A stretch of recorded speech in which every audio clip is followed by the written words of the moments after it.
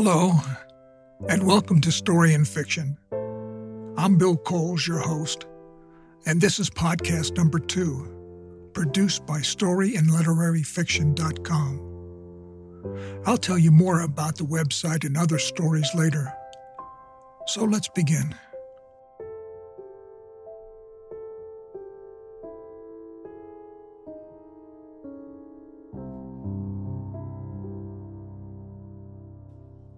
The Amish Girl by William H. Coles.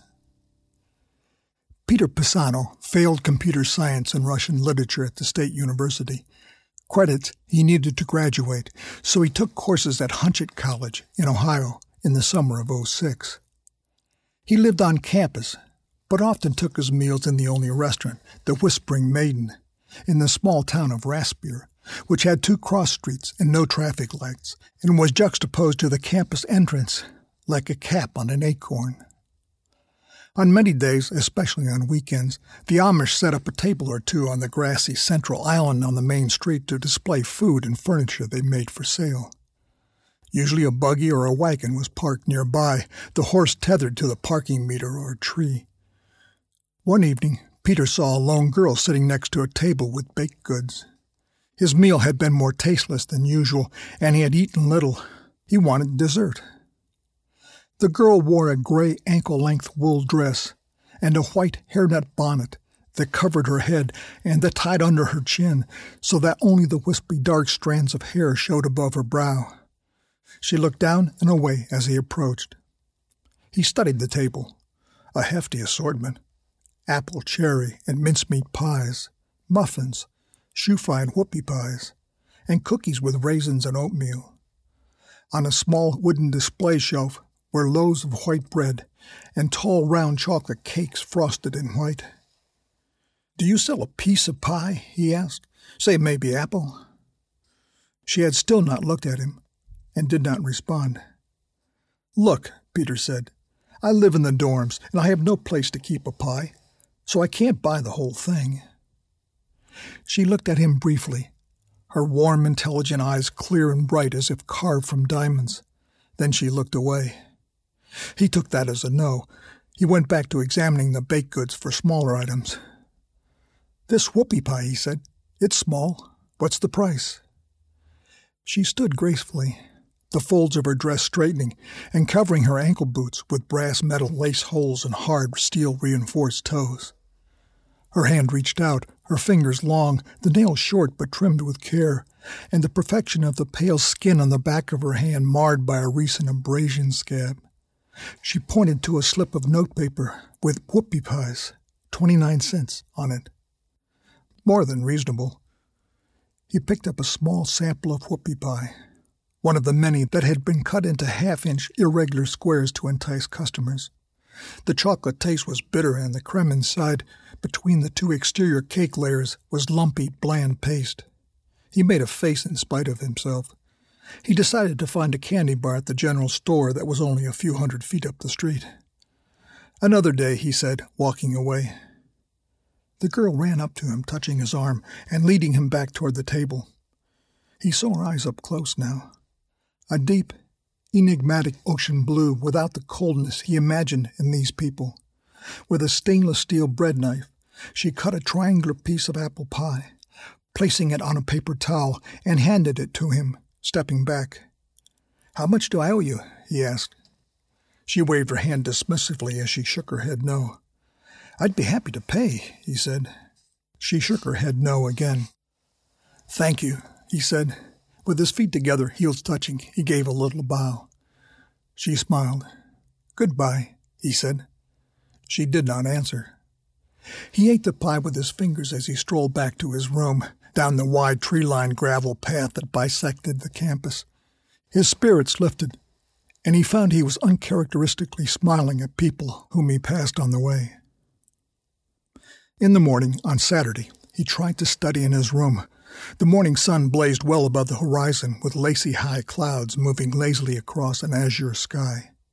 He decided to drive to Columbus, catch a movie, hang out at a bar where he knew he could get served, and meet people from the university, maybe a girl, although most of the women available in Columbus were bar girls who didn't excite him much anymore. He'd lately been eyeing college girls he might take home to his parents. He drove with the top down in his two-seat, deep red imported sports car. The road snaked over the hills through fields and copses. For 4 miles he saw no traffic. He came over a small hill and braked, gearing down with loud swell whines of the engine as he closed in on a farm wagon with 2 large wheels in the back and 2 smaller wheels in front. A man wearing a brimmed straw hat and coveralls with a boy dressed the same next to him loosely held the reins attached to a team of horses. In the back, with the tailgate down, 2 girls sat with their legs dangling. He pulled out to pass, but visibility was blocked by another hill. With irritation, he tucked back in behind the wagon, staying in second gear and riding the clutch to meet the pace of the wagon. The older girl was the one who gave him a piece of pie. He eased the car a little closer. Her dress today, although still plain and frumpy, suggested a trim feminine body. He could see glimpses of her ankles as she flexed and extended them in time to the wagon's movements. He imagined her in a short skirt, dark blue maybe, showing her legs. Her blouse would be plain, glinting with the luster of opal buttons, and well tailored the way he liked women's clothing. It would have a deep color and open to show her neck and suggest the curve of her breast. The younger girl touched her arm and said something that made her laugh. Her head tilted slightly so that her lush hair obscured the lower part of her face. He pulled out to see if the way was clear. The man waved to him to pass. He downshifted to gain speed quickly. She waved before he lost sight of her. No college girls were at the bar, but he met a high school grad who was working temporarily as a waitress until she could find a career in singing. She was watching a soap on the TV above the bar. She was a fake blonde, plump and easy to giggle, an outgoing girl, but with an air of desperation in her banter that wiped out the usual attraction he would have had for her. When she wanted to go to her place, he refused, saying he had to study. He felt bad. She looked ready to cry, but he could not imagine any enjoyment at being with her. He went to a movie before heading back to campus to sit in his room and stare blankly at his assignments. On Monday, he failed the midterm exam, missing the cutoff by 2 points. 1 question. He argued with his professor, who finally agreed to allow a makeup. If he passed the makeup, he could finish.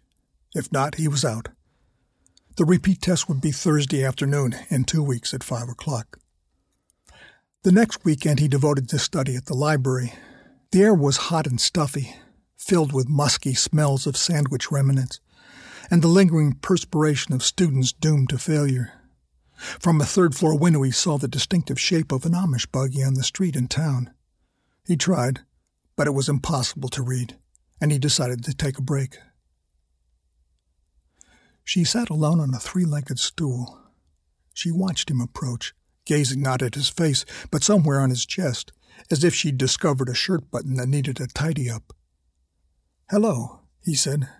She looked away. "Do you speak?" She turned on the stool so her back was partially toward him. He sidestepped so he was in front of her. "Why not say something?" he said, looking down on her.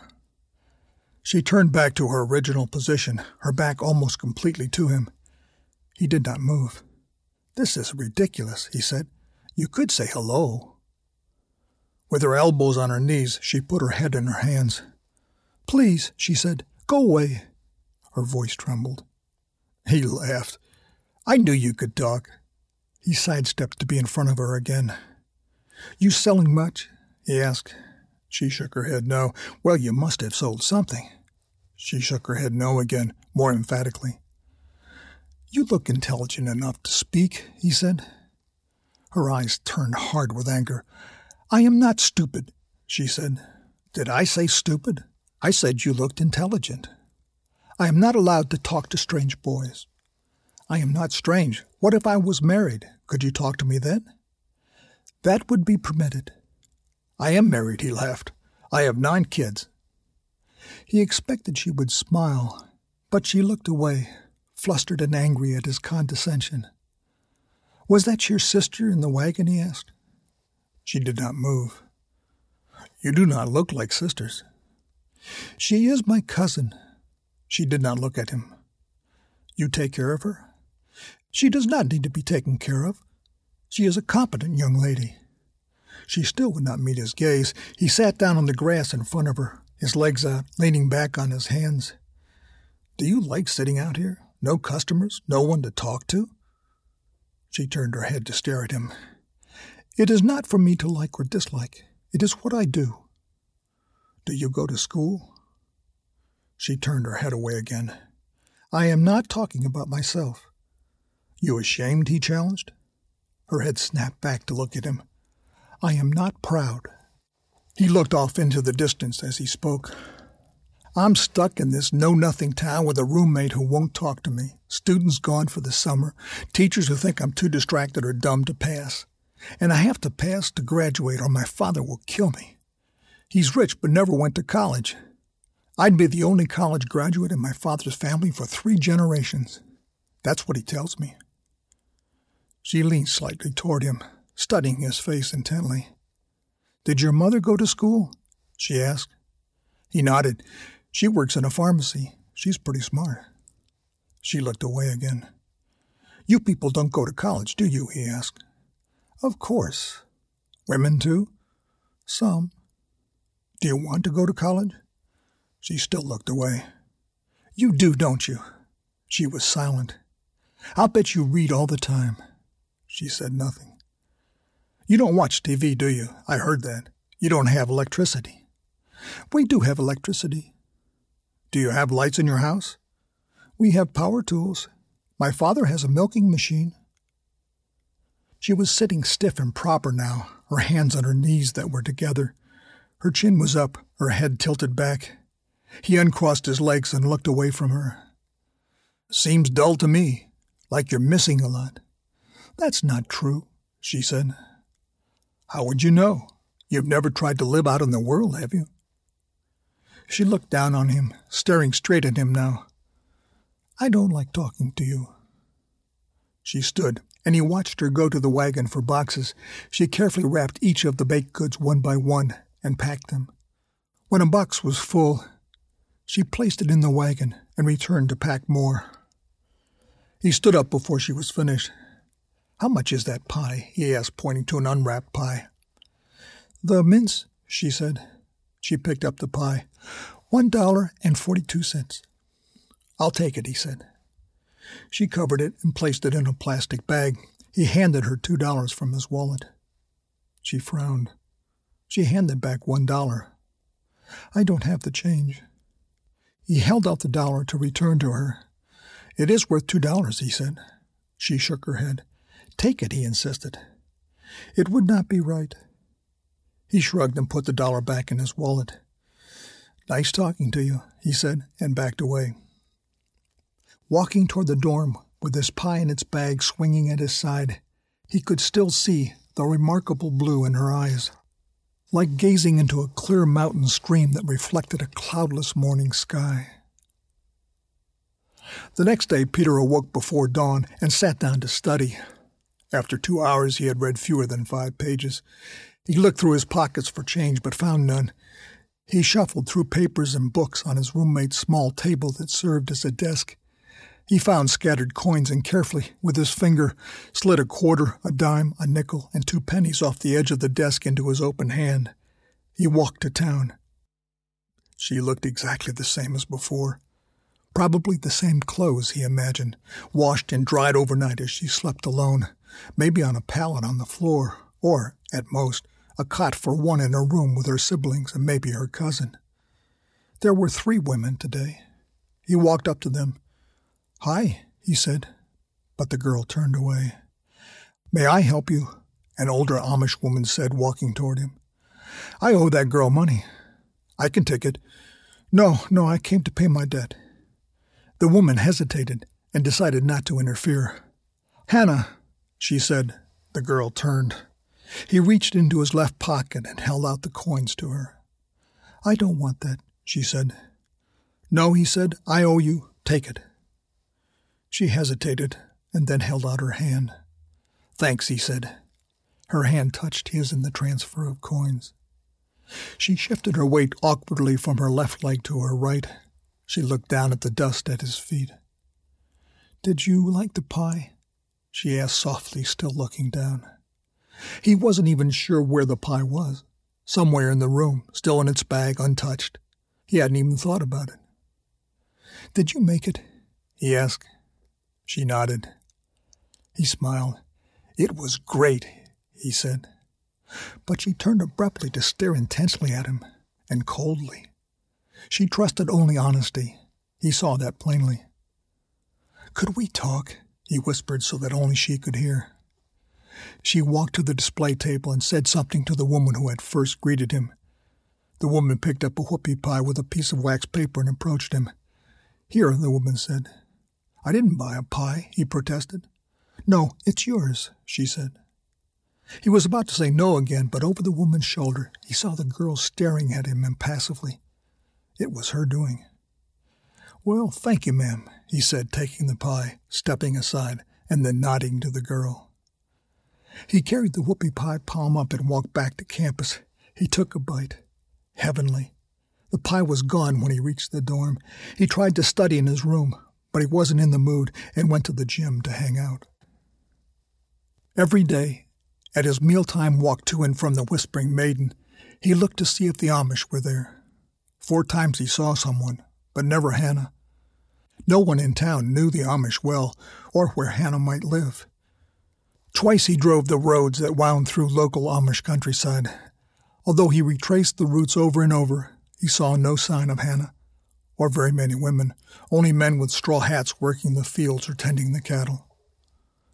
On a Wednesday, he received a note from Mrs. Mangrove, who owned the Whispering Maiden. The envelope was sealed and had only Peter written in pencil on the front. "Where did this come from?" he asked Mrs. Mangrove. "Ah, Amish girl comes all secretive-like and asks if I know you. She describes you. Tall, dark hair, college student. I said, of course, I know you. Peter, I say, you eat here 5 or 6 times a week. Then she writes your name on the envelope and says, soft, like a cooing dove, would I give this to you and only you? So here it is." He put it in his pocket. "Ain't you going to open it?" Mrs. Mangrove said. "It can wait," he said casually, going to his usual table in the corner where he could see the TV screen over the bar at the front of the room. He waited until he was in his room. The note said she would be in ambience. The booth would be set up there on Saturday.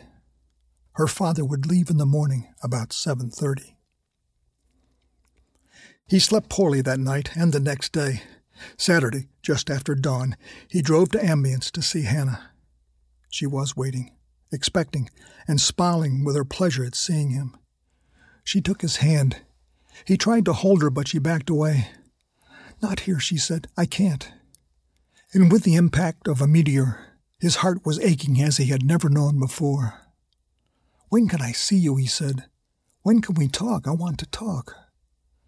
"It's so hard," she said. She sat down on the stool, glancing around for anyone near. But it was early. She patted a chair for him to sit. She wiped her eyes with her dress sleeve. "I am to be married in the fall," she said. His heart sank. "Married? So soon?" he blurted out. "My dress is being made. Only a few know. It will be announced soon." She looked away. "He is a nice man. We will have a nice family together." "But do you? Do you love him?" She turned her head back to him, glaring. "Don't ask that." He searched for words. "But love is what marriage is about." "What do you know about a woman's love?" she said, irritated. "The scripture teaches us love is selfless. Love is giving. Love is an open heart and mind." He paused. "Love is how you feel," he finally said. "Oh, how selfish that is." She looked down and held her face in her hands. "I know how I feel," he said. She cried again, her body trembling. He saw a woman in an Amish dress approaching from the north, walking down the path. "Someone's coming," he said. "Jump in Jehovah," she said. "It's Mother." She wiped her face. Go before she sees you." "When will I see you?" "Go," she said. "Hurry." 2 days passed. He didn't see her in town and waited for some sign. Finally, he received another note. She would be at a crafts fair in Cranton, alone, early in the morning. She prays he can come. The tent with furniture displayed had side flaps down and the front flap open only part way. Her face showed her joy at seeing him. She had arranged 2 stools in the back. She reached out and took both his hands. He felt the warmth of her palms. They sat facing each other. "I'm so glad you came," she said, withdrawing her hands. "I think about you." He hesitated. He had never opened his heart to a woman. Never. He was afraid he would lose something, some essence of his strength like Samson. Her stare spoke of her love for him, and he needed to speak. Finally he said, "You're very pretty." She held his hand. It was a touch of desire and caring, selfless, without guile. He wondered what it would be like to be with a girl like this, so unaware, so pure. "I failed my test," he said. "I don't want to go home. My father will find out what's happened." "Oh, no," she said. "There is no makeup this time." They sat silent for a moment. She looked at him. "Eli knows something is wrong in my heart." He looked puzzled. "He is my fiancé. I didn't say anything, of course. He said, 'You're avoiding me, Hannah. Have I done something to offend you?'" They sat silent. She did not look at him for more than a minute. "I'm going to take some time off before I have to go back home," he said. "I thought I'd go to the beach." "Is it far?" she said. "Myrtle Beach, in South Carolina." "It is good, Peter," she said, "to take time off. Do not feel guilt." He hesitated, mulling over the other part of the idea. Finally he said, "Would you come with me?" She gasped and put her head in her hands. He could not tell what she was feeling. "I didn't mean anything," he stammered. She was crying. "Really," he said. "Oh, no," she said, looking up. "Oh, no, you don't understand. I mean, it is my prayer. Dear God, I feel so guilty thinking I must get away, to be me. In my heart, I believe it is what God wants from me. But I cannot make Eli miserable. That's not God's will. And Mother is so against any of us doing anything away from home." He was confused. "It would be a sin," she said. "It would be time off," he said. "What would we do? Where would we stay?" "I'd get you a separate room. We'd be like friends on spring break. All the college kids do it." "Oh, Mother wouldn't allow it." "Couldn't you just leave her a note? Tell her you're all right and you'll be back soon?" "Father would be so angry." "I could talk to him." "Never do that." Her eyes moistened. She paused to contain her emotion. "You are never from my mind," she said softly. "I miss you when you are not in sight." He was sure she spoke the truth. He had never had any woman feel this way about him. It frightened him a little. "I want to be with you," he said. "I just can't keep buying pies and seeing you at dawn." She didn't respond for a minute, and again he was afraid he had offended her. She reached out and took his hands. "It would be so enjoyable. And it's not a sin. It's not to go with friends to the beach," she said. He was pleased. He started to embrace her. She pushed away. "No, someone might come." She kissed him on the cheek. They sat back down with an acceptable distance between them. "Will you come?" he asked. She sighed. "Oh, Peter, I'll try." "When can we go?" She didn't know, but she would find out and tell him. The next day, Mrs. Mangrove slipped another note with a conspiratorial smile. "The Amish girl," she whispered unnecessarily. He opened the note as Mrs. Mangrove stared. Hannah would be ready at 4 a.m. on Friday, and she gave a spot at a country crossroads where she could be concealed in bushes by an abandoned farm shed. She was there when he arrived 8 minutes early. She ran to the car and got in, carrying her belongings in a laundry sack. He ran the stop sign in his eagerness to get away from her heritage. She was giddy, asking questions about Myrtle Beach, how long it would take. She didn't have anything to wear. She wanted to eat at a Burger King. She'd been to one before, she assured him. It was great. "What did you tell your parents?" he asked. "I wrote Mother a note. I told her I was going on a trip with a friend for a few days." She looked at him. That was okay, wasn't it? I mean, I didn't know how long we'd be gone or when you had to be back home. Fine, he said. I can stay as long as you want. I don't want to go home yet. She was silent for some time. I'm so lucky that you've come into my life. He smiled at her. She'd taken off her hairnet and her hair cascaded, freshly washed, around the sides of her round face. Her full lips were a vibrant, deep red. Her eyes glittered with her expectation. You're very pretty, he said. She blushed, her cheeks and ears the shade of a ripe apple. I want to buy you some new clothes, he said. A dress? If that's what you want. 2 or 3 if you find what you like. She glowed in the reflection of the early morning sun. He was fascinated by her. Peter had made it to I-40, and in a few hours he found a shopping mall near Raleigh. She picked out frilly little girl dresses, and nothing above the knee or open at the neck, but he smiled at her joy. In 12 hours they were in Myrtle Beach. He found separate rooms on different levels in a motel on the beach. She ate a hamburger and a milkshake at a Burger King. Then, in bare feet, they walked the beach. She let him hold her hand, so delicate, yet substantive and strong. After their stroll, he took her to her room and knelt with her by her bedside when she prayed for her family and for him. He wanted to kiss her, but he decided it was not the right time. The next morning she was up long before he arrived at her door. She was sewing. She had rearranged the room, storing the lamps, the coffee maker, and the TV in the closet. At breakfast in the motel lobby, she told him of discovering how the shower worked, and how she usually bathed in a round copper tub with heated well water. He had bought her a bathing suit that she chose, loose-fitting, one piece. When she modeled it for him, she felt comfortable only with a towel wrapped around her. But he still could detect small breast and a firm, cute butt. To him she was unique and beautiful. Now he held her hand and wanted to do so much more, to hold her in his arms, stroke her, sweep back her hair from her face, and look into her eyes, but she seemed oblivious to the extent of his passion. She loved him, but she did not know his need to possess her, to culminate the expression of love he wanted to deliver to her. The next day they went to the movies, and the local formal gardens the following day, then the amusement park. She was afraid of the roller coaster, but did bumper cars, keeping her eyes shut, and gripped his arm with both hands. She liked the water rides. He won a teddy bear at a shooting gallery. It was only 6 inches tall, and she smiled and held it to her heart when he gave it to her. But at the end of the day, she retreated alone to her room before dark to read her Bible. Once after sunset, when he hesitated outside her closed door, he heard her quietly singing familiar hymns in a clear, pure voice. He wished she wanted to be together, but he went to the beach to sit alone.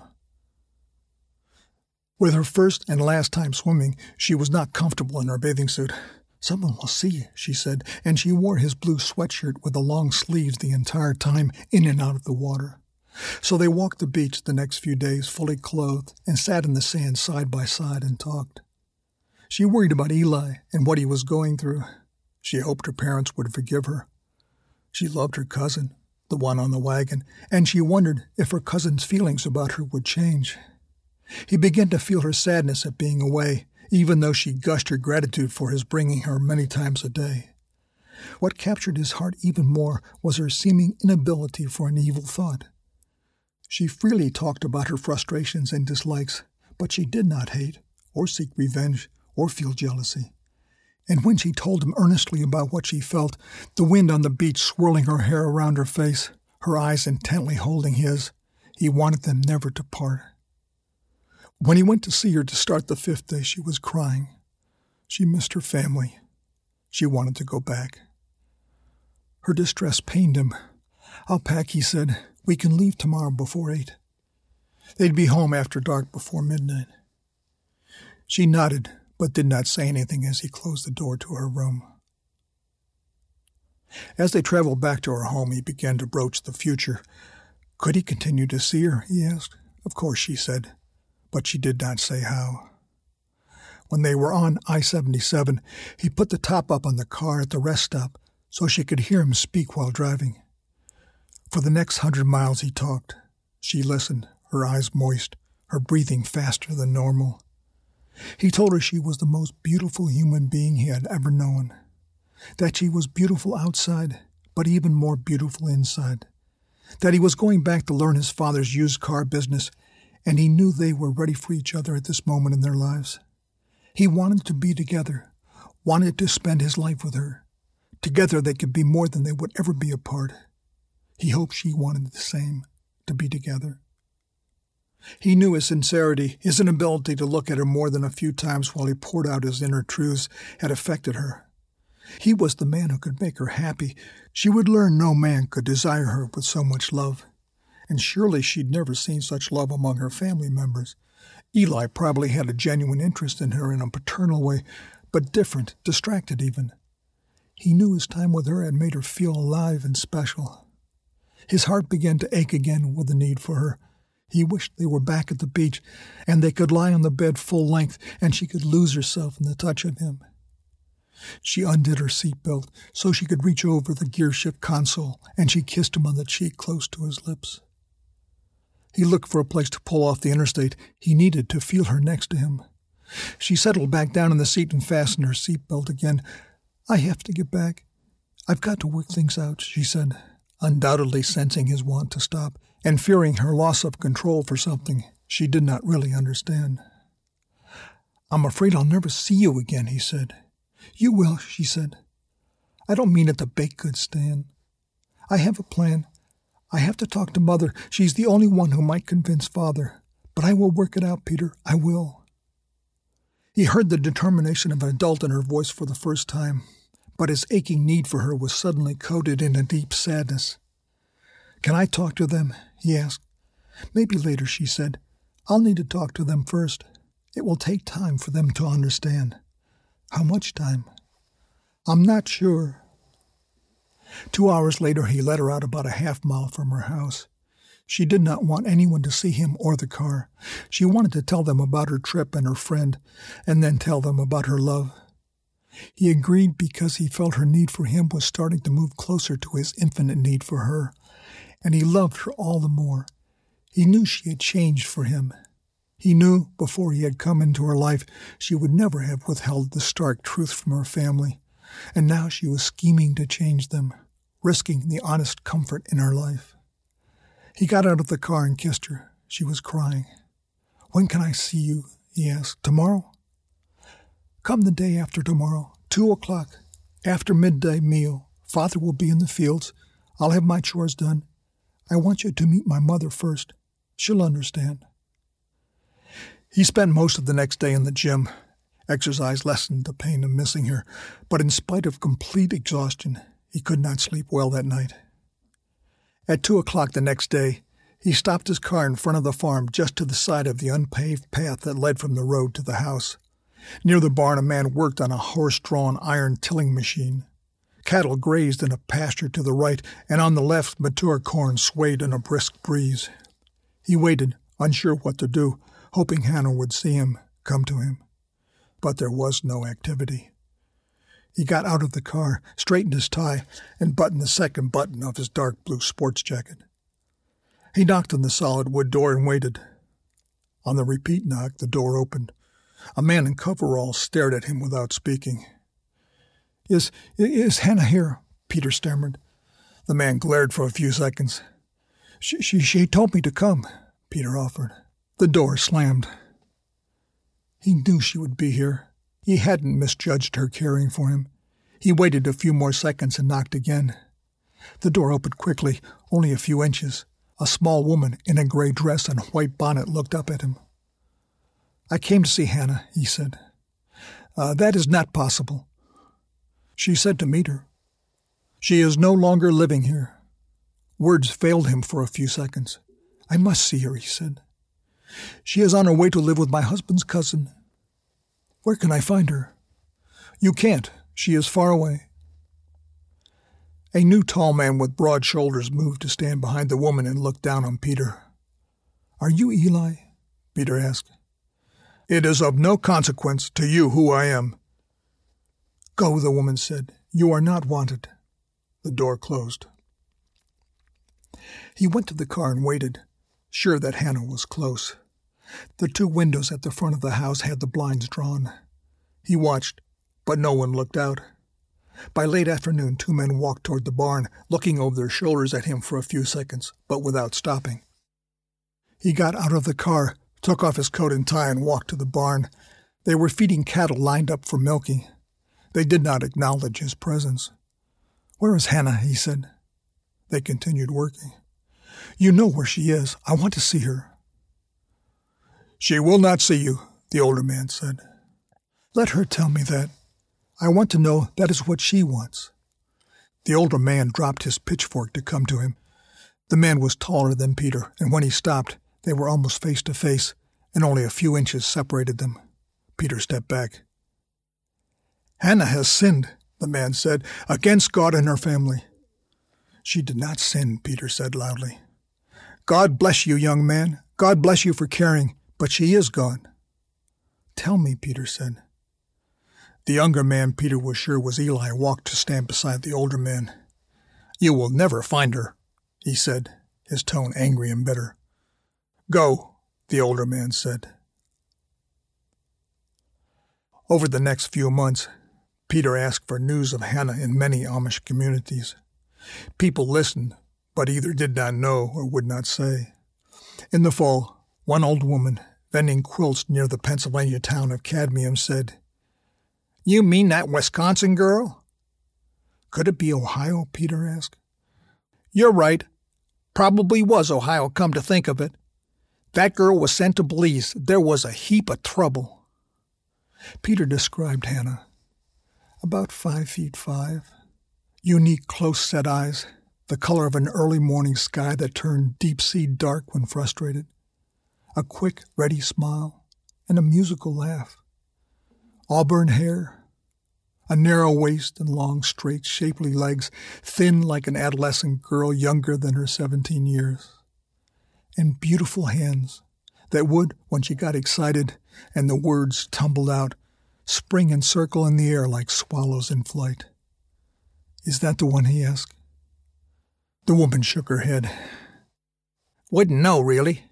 Saw that little girl only once when she was a baby, and then only from afar."